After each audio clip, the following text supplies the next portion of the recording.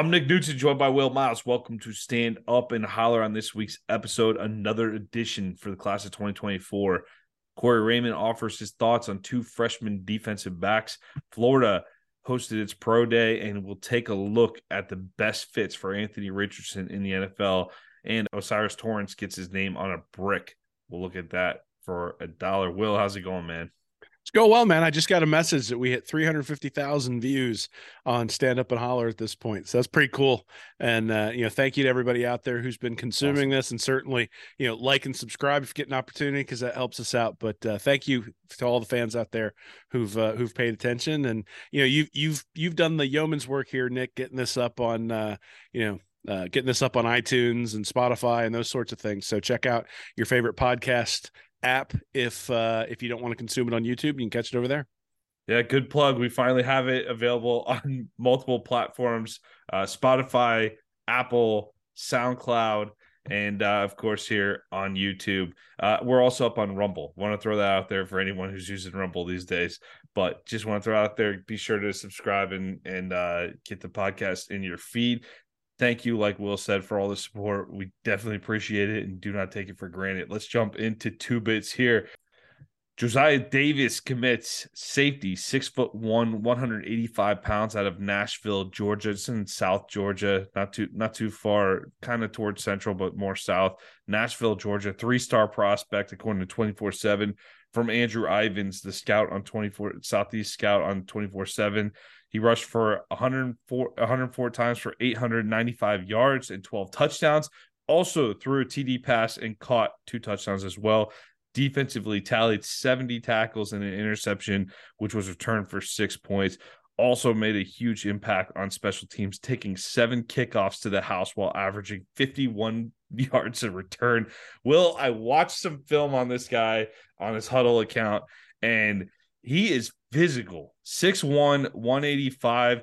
I would like to see him in a few years from now. The physicality that this guy plays with, there's a chance that he can bulk up and be a speedy linebacker if he puts on 25, 30 pounds.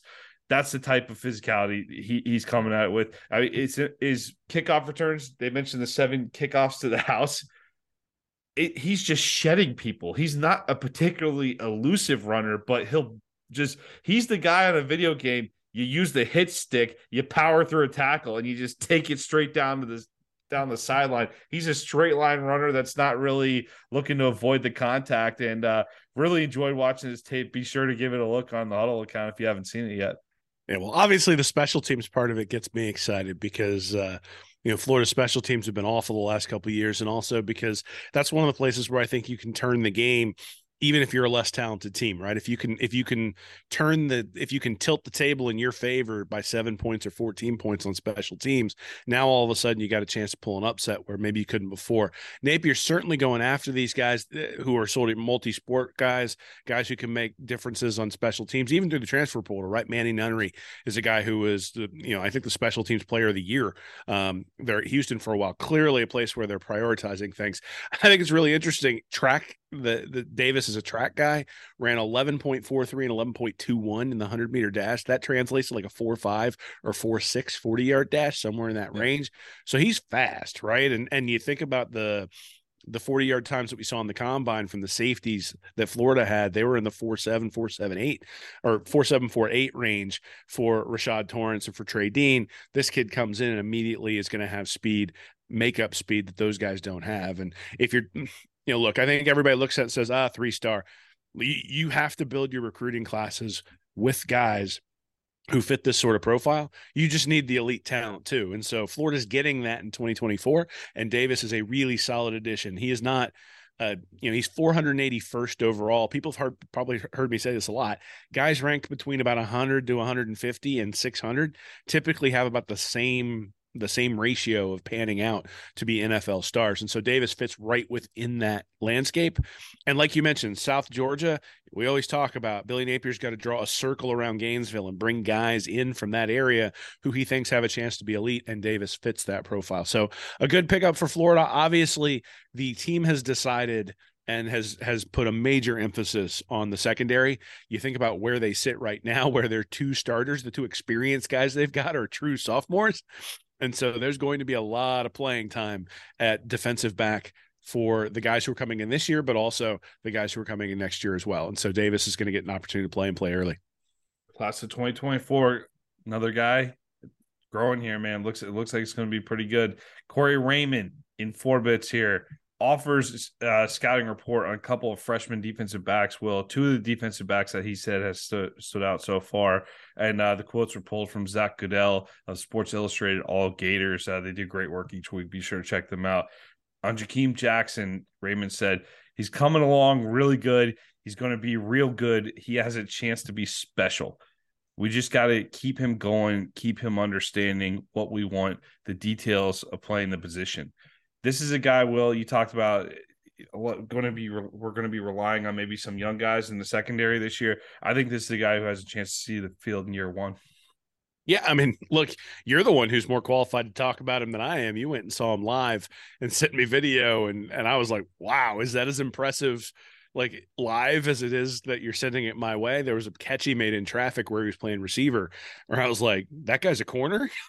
Like so, and at the time, I think he was rated like the 100th ranked player overall. And by the time the season ended, he had risen up to like 40 or 45, and I think deservedly so. So, yeah, I mean, look, Florida has Jadarius Perkins in the column at senior in quarterback and safety. They got Jadon Hill.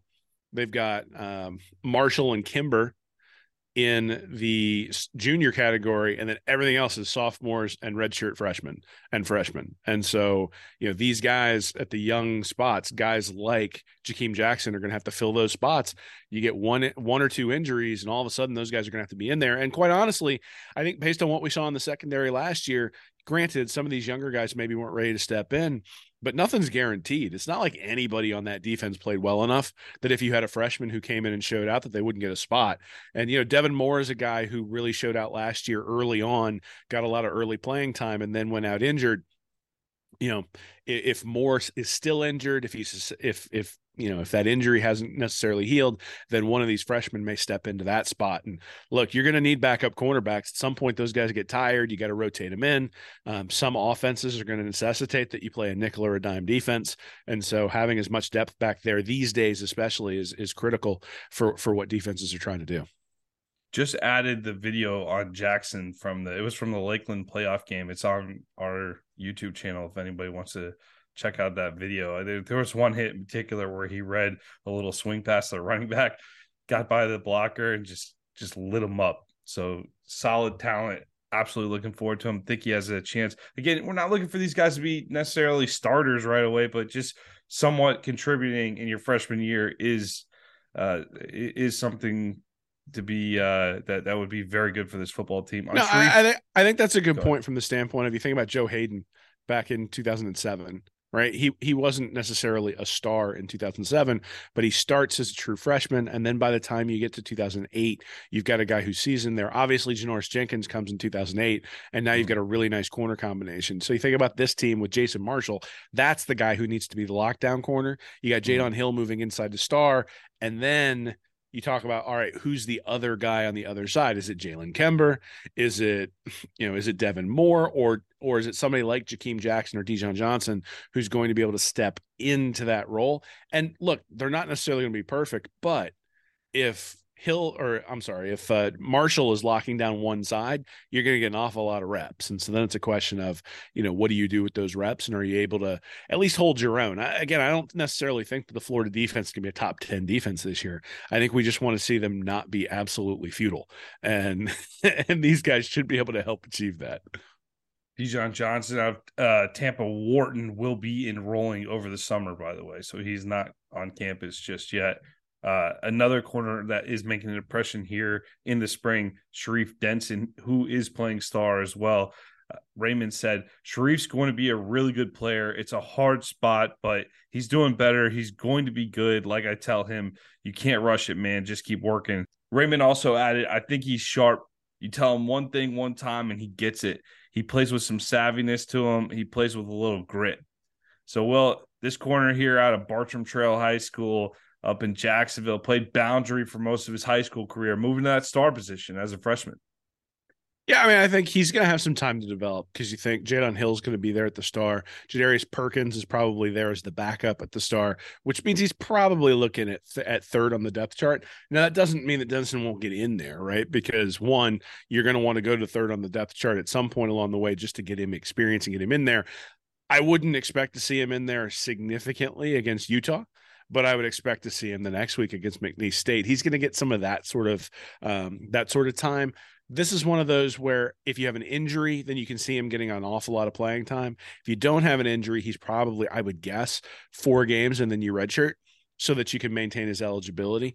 That rule really makes a difference for some of the things you would do with guys who are like third on the depth chart, where you bring them in when you really think you need someone. If you have an injury, those guys are ready to go, but you're not necessarily forcing them into the lineup just to get them into the lineup. That's kind of, I think, when you read between the lines where Denson would be because you've got Perkins and Hill in front of him. Any other young players that you think have a good chance to contribute in year one? I mean, I think on the defensive backfield. I think Castell and Thornton are the two you look at because Miguel Mitchell and Kamari Wilson are so young, right? Those guys got playing time last year. But again, I look at it and I say, Florida's defense was so bad in so many areas, and the defensive backs were not great.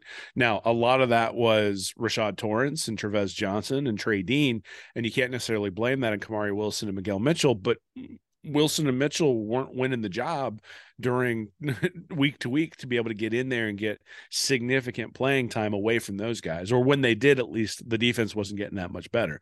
Now, look, I think some of that is because of the linebacker play. I think some of that is because of the defensive line play, but some of that is because of their play. And so, I look at it and I say, if those two guys are the starters and either one of them struggles, then you can envision a scenario where one of the safeties, whether it be Castell or Bryce Thornton, step in to really take snaps away. Certainly, those guys are going to have an opportunity to be backups, and as opposed to where they might have been the third guy in the lineup, or where I was saying that Denson might be the third guy in the lineup, these guys are going to be second. These guys are going to be backups, and that's one of the things that Napier has absolutely done.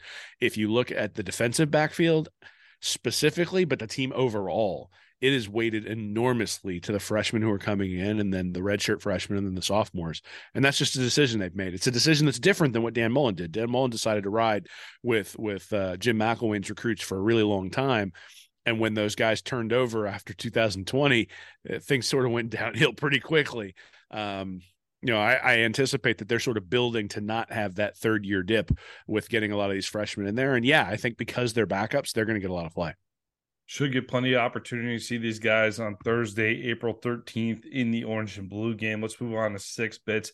Best fits for Anthony Richardson here. Had the pro day on campus in Gainesville this week on Thursday. A lot of good tape off of Richardson from that pro day. People arguing about it on Twitter, though. It's going back and forth already.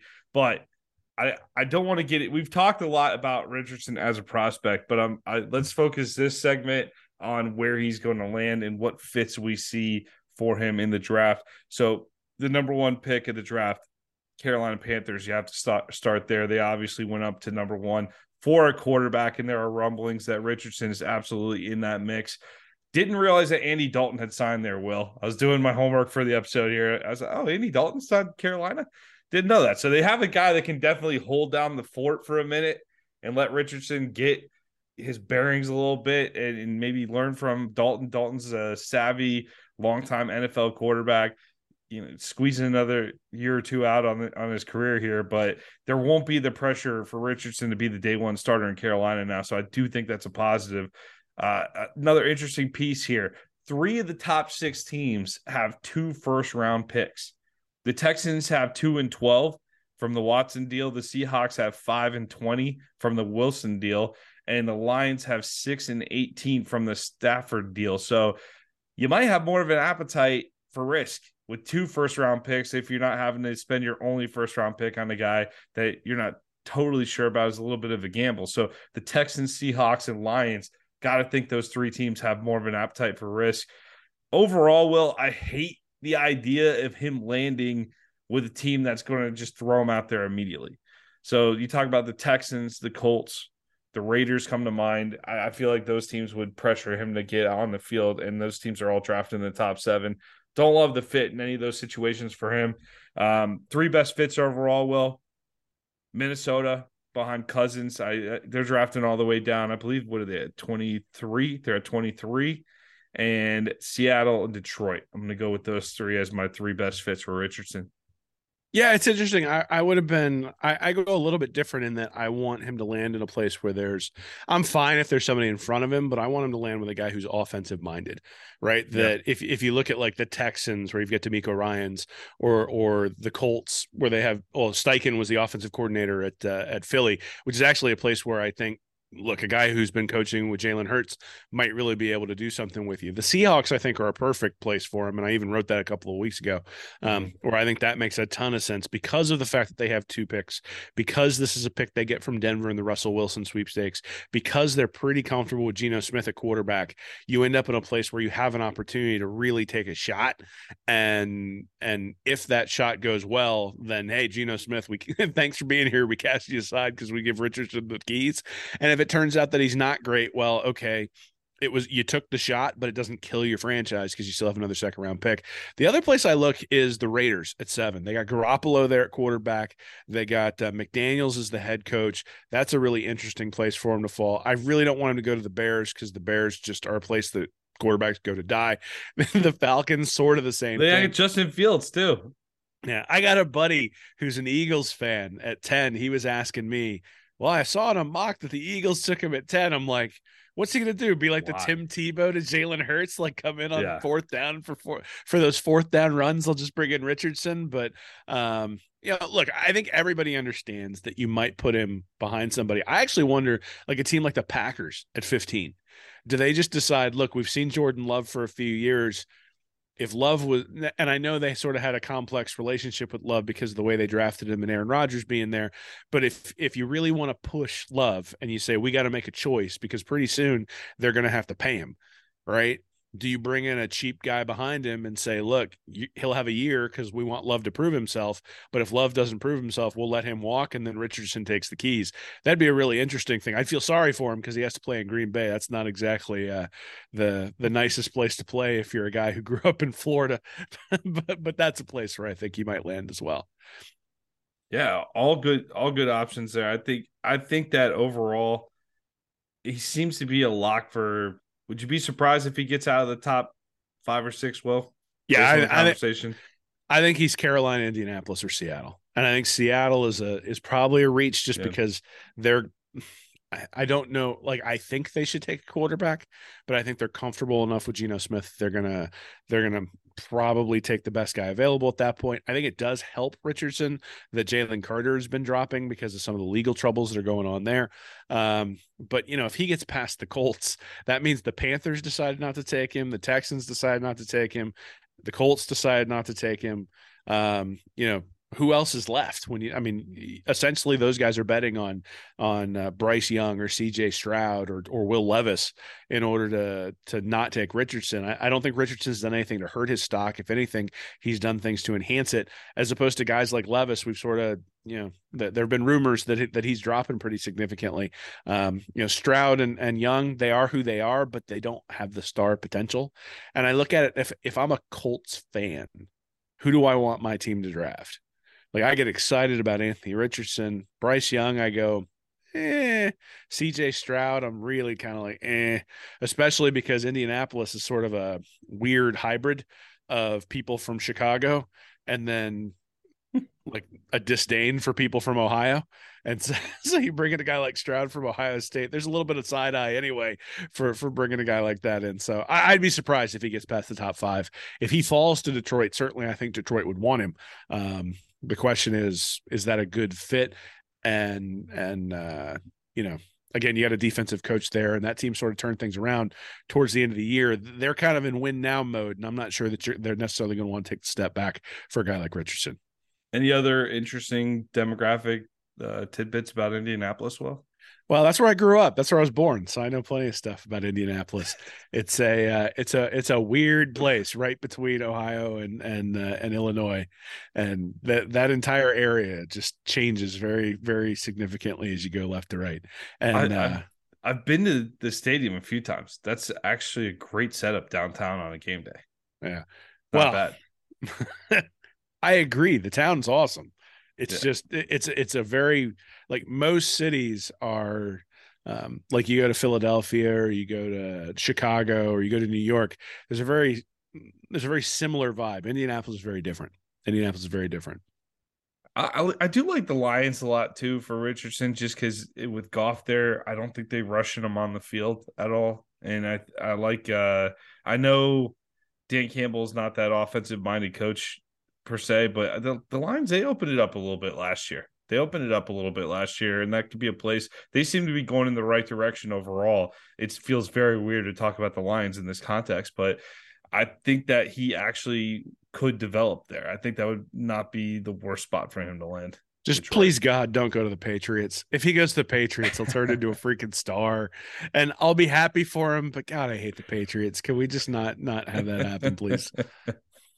Well, we'll see if they can trade up into the top. You got to think Arizona might be looking to get out of there too if people are quarterback hungry, right? They're Uh, stuck with that Kyler contract. Nobody want they're not going to be able to unload Kyler, are they? I don't think no, that's really even possible. no, but considering they had to put like allegedly had to put something in his contract to like stipulate how much time he was going to spend watching film, I think maybe you might want someone to push him a little bit. Maybe new staff out there in Arizona. All right, let's go on here to a dollar. Osiris Torrance, All American brick unveiled on Wednesday outside of the swamp. Well, Torrance was a huge addition in Billy Napier's first recruiting class as a transfer over from Louisiana. What impact do you think him being an All American his only season in Gainesville will have on the program going forward? I think we've already seen it with Michael Mazuka transferring in. Obviously, there's been a little bit of drama around that recently, but Mazuka was probably the top guard prospect in the transfer portal. And I don't think it's a coincidence that he chose Florida. He looked at it and said, look what they did for Osiris Torrance. The guy's got an All-American brick. He's going to be a first-round draft pick as a guard. Most guards don't go in the first round. You got to be a special guard or a special center to go even in the top 20. You got to be really, really special. Torrance might actually be able to creep up there. Yeah, I'm guessing he's probably going to go somewhere in the 20 to 29 range, somewhere in that. But still, I mean, you look at it and go, guards don't typically get paid. Guards aren't typically first-round draft picks. Osiris Torrance is going to do that. Now, look, he was excellent at Louisiana too. In fact, at Pro Day, he wore one Louisiana cleat and one Florida cleat because he wanted to sort of rep both schools. And while that's cool, it does sort of indicate that he was a finished product when he came to Florida in many ways. And all he had to do was prove what he could do against SEC competition. And that's the sales pitch. If I'm Florida is, look, if you're not fully developed, we will develop you because we know what the end is supposed to look like. And if you're a fully developed product, you get to come and prove yourself against SEC competition. And when you prove yourself against SEC competition, you're going to go in the first round of the NFL draft. That's the selling point. I mean, honestly, like it's the same reason every SEC team is in the top 25 of the recruiting, except for Vanderbilt, because you essentially get to sell that, right? Like if you go and play well as a guard at Ole Miss, they're going to find you. If you go play well as a guard at Mississippi State, they're going to find you. Now, I think Florida has a little bit higher profile than both of those programs, not just because of who Florida is, but also because Napier has a reputation and has the two offensive line coaches and has emphasized that. And you know he's going to emphasize the running game. And so I think there's a lot of things to sell there when it comes to offensive line. I think we've already seen it, like I said, with Mazuka, but not just with Mazuka, right? With George at tackle, with Keontae Goodwin at tackle as well. Like they have brought in guys through the transfer portal on the offensive line who we look at and say these guys are potentially very, very good players. But I think it also speaks to how difficult it's going to be to replace Osiris Torrance, which is something that this also really pointed out to me, that you don't notice a guard's almost like an umpire, like in baseball. Like you notice when the umpire's terrible, or you notice when an official's throwing flags all over the place. When the official's not throwing flags, or when the umpire is doing the right thing during a game, you just don't notice because you shouldn't. And a guard is very much that way, right? So the fact that you weren't getting any sacks, the fact that all the stunts were picked up correctly, the fact that the line was always going in the right direction, the fact that you didn't have guys getting blown up in the backfield all the time, like those sorts of things, you you a 3-yard run, sometimes you don't necessarily notice as that was an excellent play by Mhm. Osiris Torrance. I think next year we're going to notice that a little bit, that there is going to be a drop off in play at the guard position, because it's rare that you get a guy who's a unanimous first team All-American at that position. And so, replacing him is not just as simple as throwing Mazuka in there. I think Mazuka is a good he's a good player, and having him in there will help. But I think one of the things that this points out is that we probably shouldn't take that for granted. And if there are some struggles there at the right guard position, especially early on in the year, we probably shouldn't be surprised. Well, especially since Napier did indicate that Mazuka is injured and will be out till fall camp. Thanks to, I think he just underwent a procedure this week. Just have to be ready for Utah, man. Like, continuity is important on the offensive line, but just like everything, ability is more important. And look, I think Mazuka has enough starts under his belt that he will be. And we sort of talked about this a couple of weeks ago. The anticipation is he was a plug and play type of person, or plug and play type of player, and so Mhm. that's going to be the anticipation. And look, what it means is a lot of those guys at guard are going to get a lot of reps in the spring they wouldn't have gotten otherwise. And the question will be, how quickly can you get Mazuka up to speed? And that really is the job of those two offensive line coaches, right? They need to keep him engaged while he's out and injured, so that when he comes back from a playbook perspective, he is fully prepared to be able to then put the physical parts together. Now, look, sometimes those injuries linger, and so it's entirely possible. I think what I was hearing was like a labrum. If that's the issue, well, those are things that could be re-injured. Those are things that maybe don't heal quite as quickly, and then they do need to get these guys in there and get them reps. And some of the younger guys are going to have to step up. But that's sort of the way it is all the time. It was one of the things we said last year, especially early on, was, would Florida be able to sustain an injury on the offensive line and survive?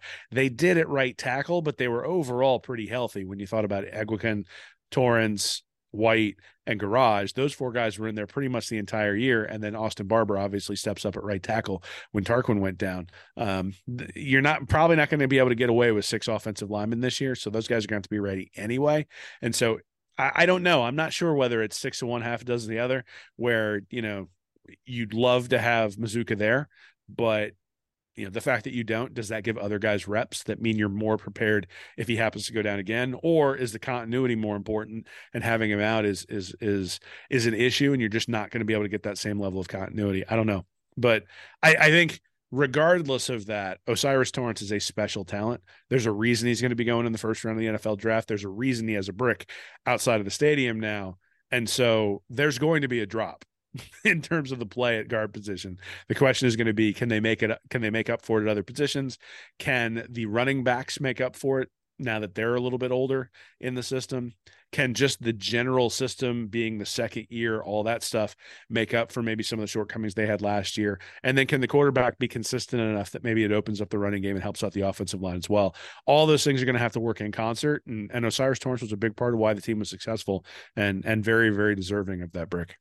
How much confidence does the fact that they identified Torrance at Louisiana, developed him mostly at Louisiana, brought him over, and then he lives up to the hype, earns that All-American season this year? How much confidence does that give you in this coaching staff working with these young guys coming in?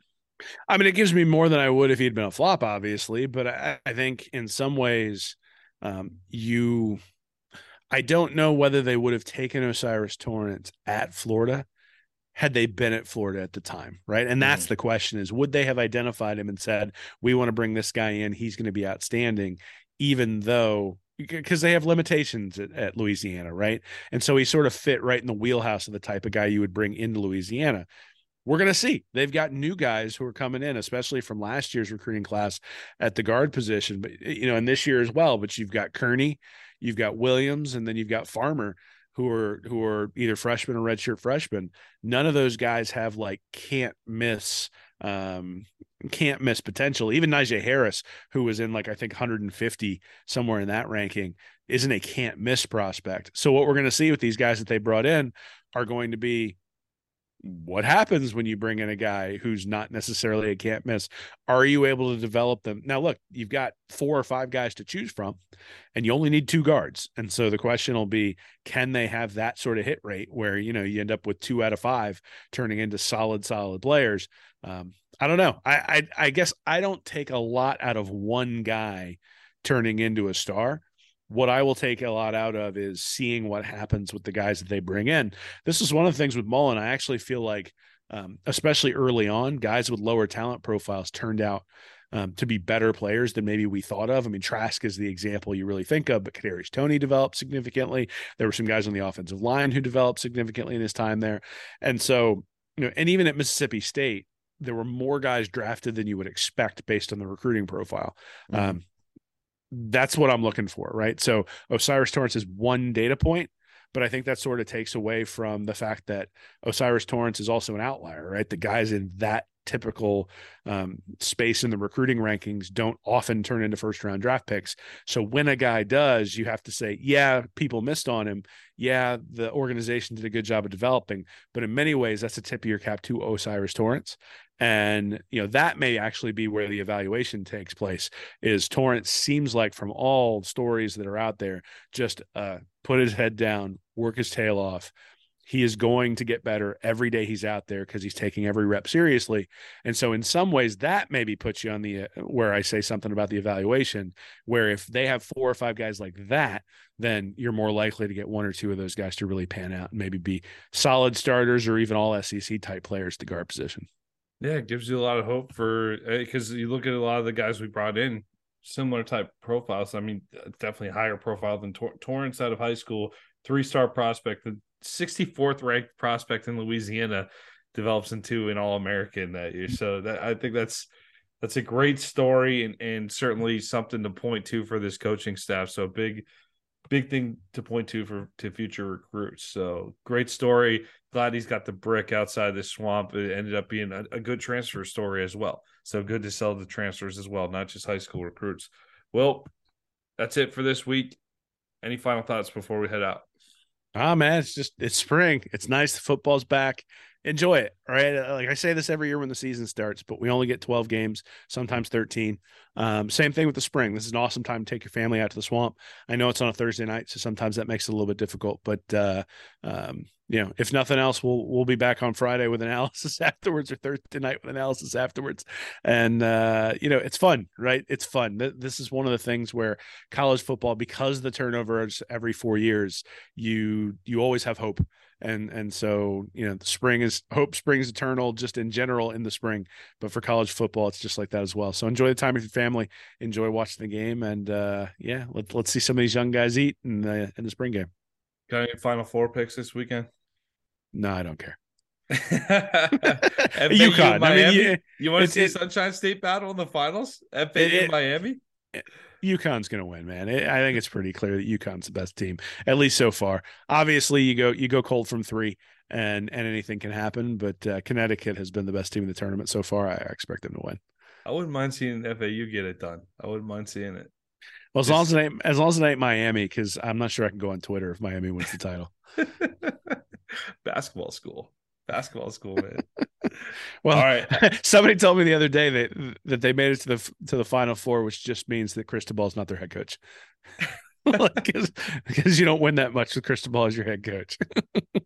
Like 4 in a row, you don't get that many wins with Cristobal as your head coach. Yeah, they might be more fired up about the spring game than the Final Four. We'll see. We'll see how that attendance looks this weekend. All right, have a great weekend, everybody. Go Gators. Hey, everybody. Thanks for listening to Stand Up and Holler. If you're interested in more information from me and Nick, you can go over to readandreaction.com. You can like and subscribe our YouTube channel here at Read and Reaction, or you can go to patreon.com/readandreaction to support us, get extra information, and we do Ask Anythings over there every once in a while as well. So check us out. Thanks for listening.